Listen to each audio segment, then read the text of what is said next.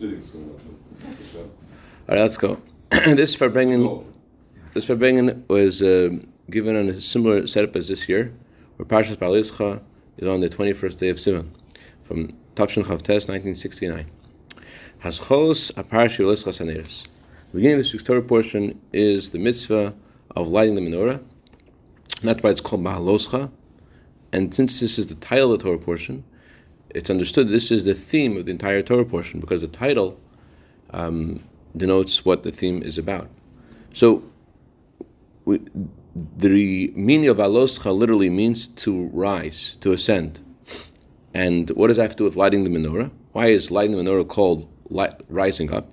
So Rashi says, because when you kindle the lights of the menorah, you have to keep the candle on the wick until the fire rises on its own.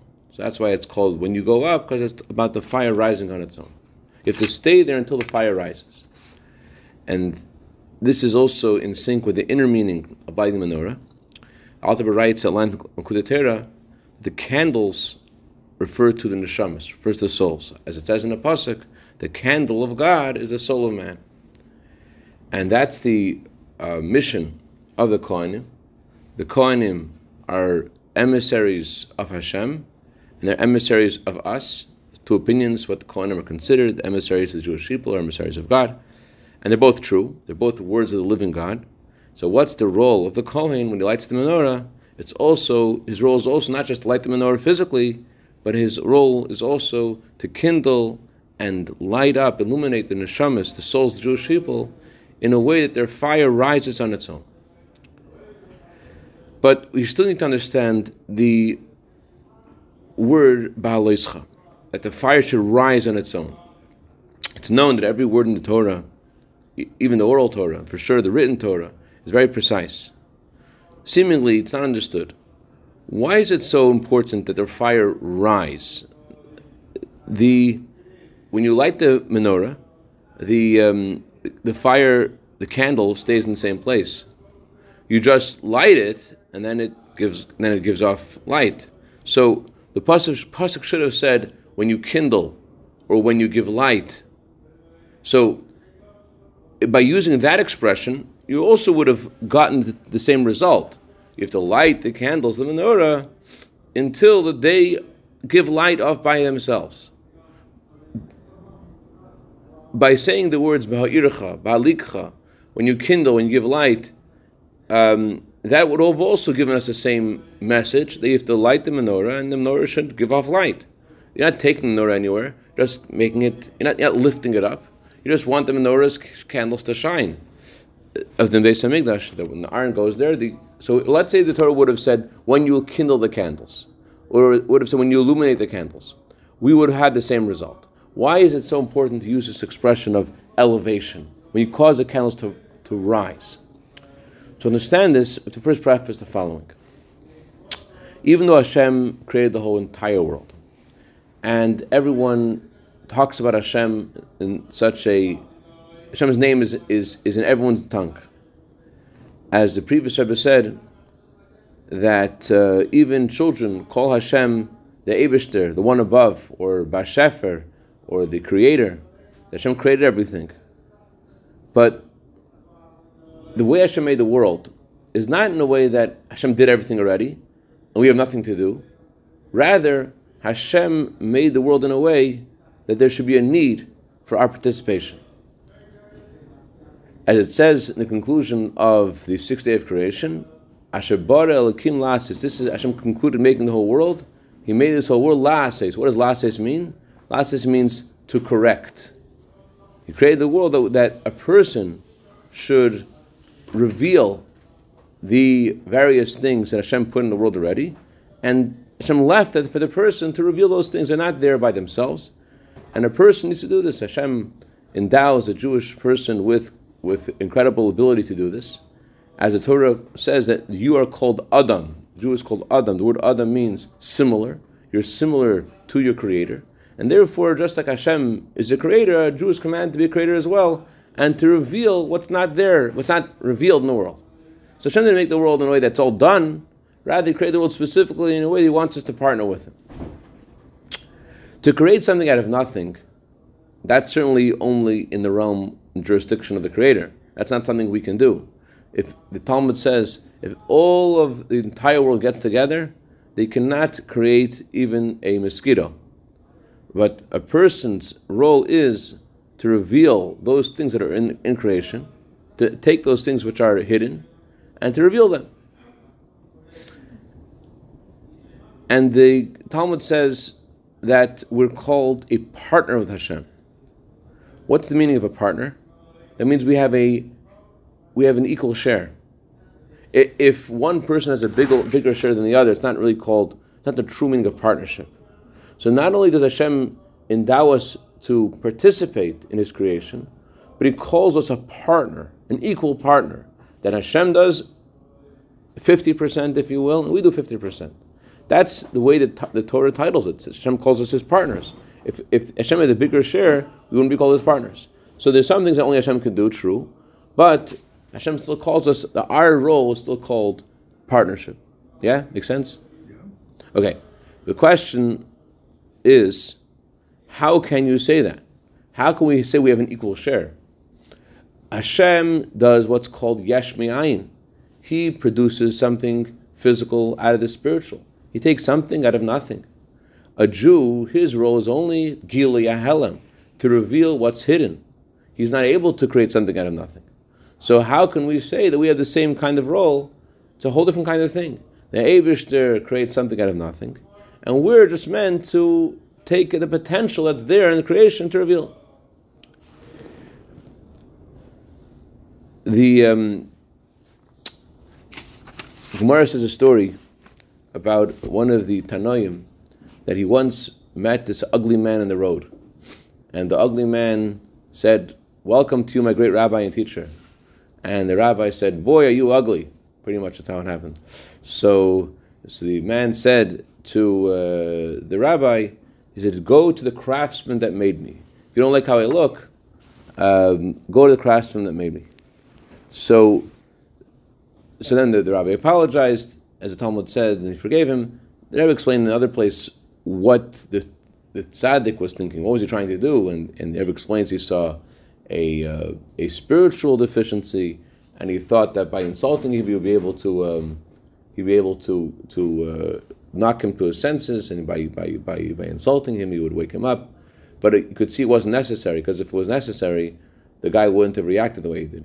Right in the his neshama was right in the surface. He didn't need to. He needed to take a drill. Right? He does a drill, and so the guy like, "Whoa, leave me alone." So anyway, but for our conversation here, the Rebbe mentions a story to say that although what the tzaddik said wasn't a lie, chas v'shalom, he still wasn't allowed to say it, because since we're talking about Hashem's creation, and therefore you're not allowed to look at the deficiency, you have to look at the virtue. If Hashem made something, we're not allowed to focus on the negative. We have to look at the positive. And that's why this tzaddik had to tshuva, had to apologize, because although it was true, we're not allowed to. If Hashem made something, so it's important. So it says also in Tanya an explanation for the words of our sages. When our sages tell us to be like students, we should be students of Aaron. How should we be students of Aaron? We should love Hashem's creations, bring them close to Torah. It says in Tanya, does the Mishnah mean when it says love Hashem's creations, love Hashem briyos? What it means is, if there's somebody you cannot see anything good about them, the only thing you could say about them is, well, Hashem made them. You have to draw them close to you with strong cords of love. So not just you have to love them, we have to do, as the Torah says, love them like yourself.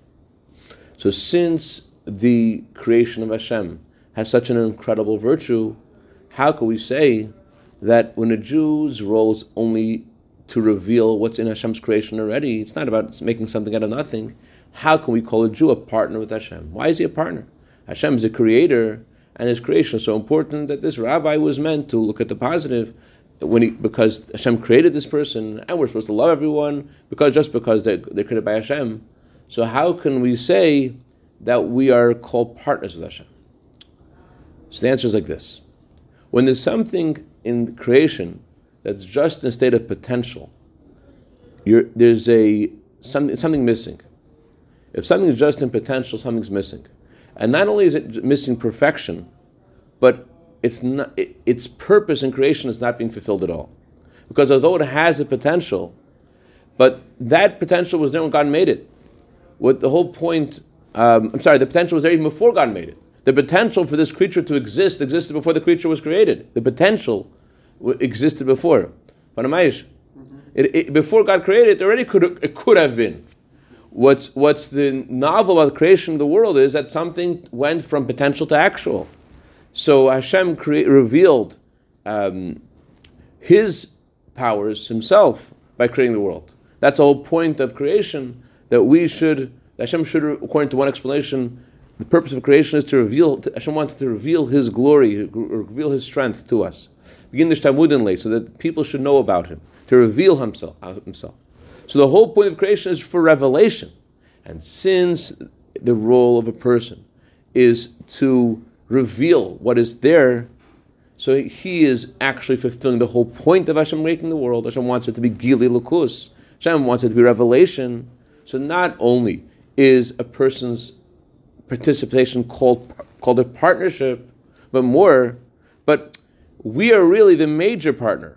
Why? Because we complement Hashem's portion. Only when we do our share is God's portion meaningful. Without our participation, Hashem's contribution is meaningless. That's what I was saying. Not only is that amazing, right? It sounds a little blasphemous. I added that line.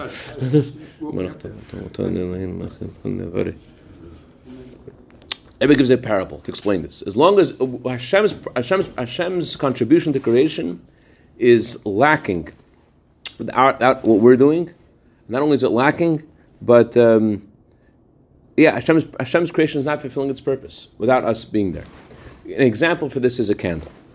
As long as a candle isn't lit, as long as a candle isn't illuminating, so it's understood simply that although the candle exists, its purpose is not being fulfilled. Only when you light the candle is the candle fulfilling its purpose, both in regards to the place that the candle needs to shine, and also in regards to the candle itself. In other words, vis-a-vis the place the candle is meant to illuminate, the candle isn't fulfilling anything until it's lit. But also vis-a-vis the candle itself, the candle, until it gives light, what is the candle? The candle is an inanimate object. It has no function. What is it? It's inanimate. But when it gives light to a human being, now it's been elevated. Now it's participating in the purpose of creation. So that's how it is even with a physical candle. How much more so is this true spiritually regarding the neshama, which is called the candle of Hashem. As long as that candle of Hashem inside me, inside anyone, is not lit, although the candle is there, and the oil is there, and the wick is there, its main purpose is not fulfilled. It's missing its major component. It's missing its critical component. As the Baal Shem Tov once said, you could have a box of candles that aren't giving light. I'm not familiar with this story of Baal Shem Tov, but there's some story of Baal Shem Tov about a box of candles that aren't giving light. And therefore you have to light the candles so that they should illuminate. And not only have to light the candles, but you have to light the candles in a way that the fire rises on its own. That means that the candle should light, the neshama should give off light in a way that the neshama of the person that you inspire, that their candle is now shining, there you should be in a state that they don't need you anymore. They don't need, so to speak, even Hashem. In other words, Hashem says in the Torah, I desire the work of your hands. Hashem wants us to make our own efforts. It's similar to what the Gemara says, there are those who are strong-hearted, that are distant from charity. What that means is they are on a high level spiritually, and they don't need to. They don't need, when they pray, they don't need to say, please, or because of your kindness, Hashem, give this to me. They have, so to speak, a right to ask from Hashem because of who they are. But nevertheless, they still are supposed to act and ask in a way of tzedakah, ask Hashem to give tzedakah. But the point is that they've achieved something. They're in a state that, so to speak, that they don't need Hashem's kindness to deserve. They deserve. So, similar way, the purpose of Hashem giving each of us a candle is in order that it should give light, in a way that we don't need the help of another person to have that light. We don't even need, so to speak, the help of Hashem. That means a person reaches a state, like King David said about himself, my heart is empty within me, I don't have Yetzer Hara. David HaMelech killed his Yetzer Hara by fasting. And like Avraham Avinu, it says, Hashem found his heart faithful to Hashem, that even his Yetzer Hara became faithful to Hashem. So he doesn't need any assistance. So he's like a child who left his father's house and doesn't need his father to feed him anymore. That's a very lofty level. So when you light a candle and it gives off light, so then the candles reach their perfection, they reach their virtue. That means, besides the fact that they fulfill the point of why they were created and they give light to the world, but more, they themselves are elevated. When a neshama, in other words, illuminates another neshama, besides the fact that the second neshama has been illuminated, the first Jew who is illuminating the other neshama, he is now elevated himself. He is now on a different plane. He has been elevated. I was listening to a show about this yesterday. It's not, in order to find the candle in another person, what do you need to use to find the candle in another person? Your own candle. You have to use your neshama to find their neshama. So in the effort to reach out to another person and illuminate the neshama, you have to find soul in you to find soul in another person. But so it's not just that you're lifting the other person up, you're lifting yourself up. You are being elevated. How are you being elevated? So besides what I just mentioned, let's see what the Rebbe says. The Rebbe says like this. It says in Tanya, the neshama does not need to be rectified at all. It only came to this world to elevate the body. So how does it? That's what it says in Tanya. But it says everywhere else in Chassidus besides Tanya, the neshama comes to the world. Why does it come to the world? Yerida zul tzerech aliyah. Neshama comes down to go up higher. So how can we say the neshama doesn't need to be rectified? The neshama is perfect. Doesn't it always say the neshama goes down in order to reach a higher level? Its explanation is that the intent of Hashem, of why the neshama has to come down to the world, is for the sake of the body. That's also enough of a reason for Hashem to give us a neshama and to bring the neshama to the world. But when the neshama fulfills its role, since Hashem makes sure that every creature is given just reward, so Hashem gives the neshama an infinite reward. And so the neshama also is elevated. So, and not only is the neshama elevated, but the neshama has a dramatic elevation that surpasses the elevation of the body and the animal soul. Because the neshama reaches a level called Ishtav Gufta Malka, to cleave to the king himself. That's something which does not exist in the world. So the body's elevation, the body becoming purified, the animal soul becoming purified, it never can reach this kind of intimacy with Hashem that the Zohar describes about the neshama l'shtav of Gufta Malka. Last week we were learning about how the animal soul could have Mesiras Nefesh, which the neshama can't. The neshama learns from the animal soul. But now we're learning the opposite, that the neshama is able to achieve a different kind of intimacy the animal soul doesn't even, it's impossible for the body animal soul to have. So, why is neshama coming to the world? Is it for its own elevation, or is it for the sake of the body to be elevated? The Rebbe says the purpose of neshama coming to the world is for the body to be elevated. However, the neshama also has its own reward too, but that's not what the reason the neshama came to this world. The neshama didn't need to come to the world. The neshama was doing well. It reaches a higher level by its activity. So now we can explain the language of the Torah, Ba'aloischa, that the Torah says, light the candle until it rises on its own. Why are we using that language? Because we want to underscore that by the neshama giving off light, the neshama itself is elevated. And that's what the whole parsha is called Ba'aloischa, because the whole point of everything For example, the idea of why the ark was traveling in the desert and everything else the Torah discusses this week. What's the whole point? The whole point is that things should be elevated. And so too regarding the one who kindles the menorah. That when he lights the candle, and he lights a candle in a way that it rises on its own, that lifts him up too. Just like he caused the candle to reach its perfection. The candle was not a candle, the candle was a candle, it wasn't fulfilling its role until it was kindled. So too, the one who lights the candle, until he does his role, he's not achieving his purpose either. So because he caused God's creations to become perfected, because he lit up someone else's candle and helped God's creation to reach its function, to reach its purpose, so too with himself, he's also now elevated. So that's why we asked before, the Torah could have used the word ba'alitcha, ba'alikascha, ba'alikach, ba'nirach, but the Torah used the word ba'aloischa to say that a Jew has a very primary role in creation, and that is that we're able to elevate the creation. Because the candle by itself is not fulfilling its purpose in creation. And only when it gives light is it fulfilling its purpose. And so to each of us, we're not fulfilling our purpose until we give light and illuminate another Jew. What's the lesson? The Rebbe says lessons like this. Jewish people are called Neiris Lahoyer. They are called candles to illuminate, to impact other Jews. Since you're supposed to love your fellow Jew like yourself, you also have to make the other Jew not just to have light himself, but also to give off light to someone else. That means, in language of halacha talks about moisture. What's the definition of moisture? Moisture means something that's so wet that if it touches something else, it will also make it moist.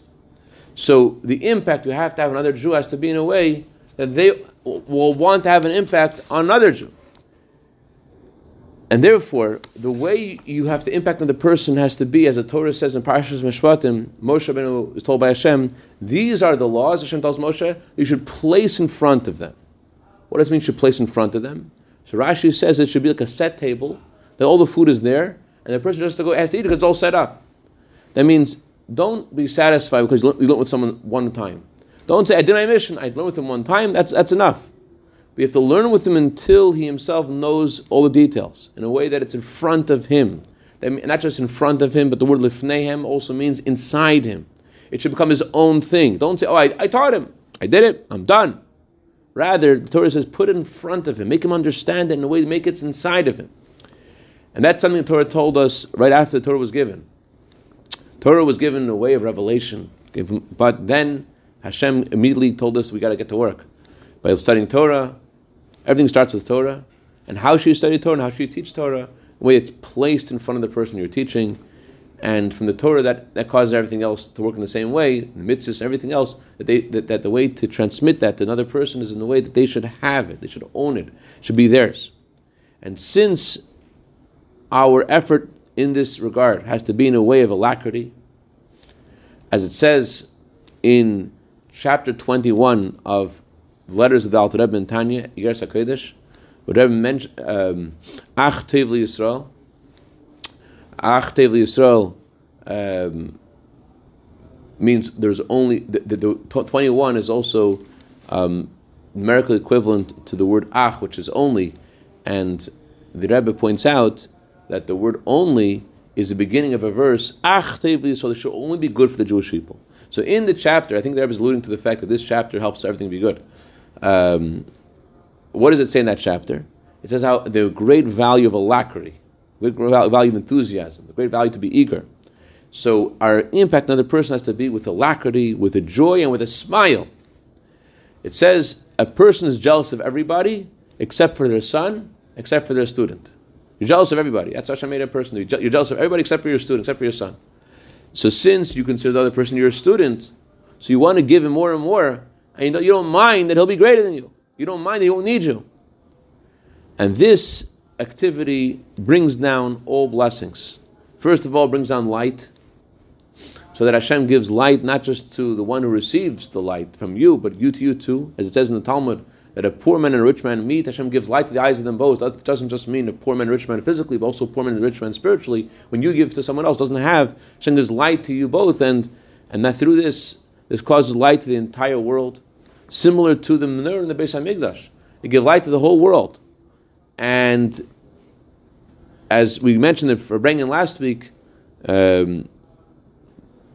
that we caused that there should be a year of light, and from the first letter of the Aleph Beis, Oira, which means light, which comes to the letter Beis, which means blessing, and letter Gimel, which means redemption, and this beginning by redemption, a personal level from all things that disturb us, and this should bring us to the redemption, not just on a personal level, but for the whole world, the coming Mashiach Tzidkeinu, the Kodem Mamish.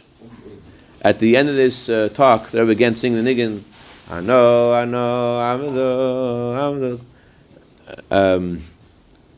Chaim. All right.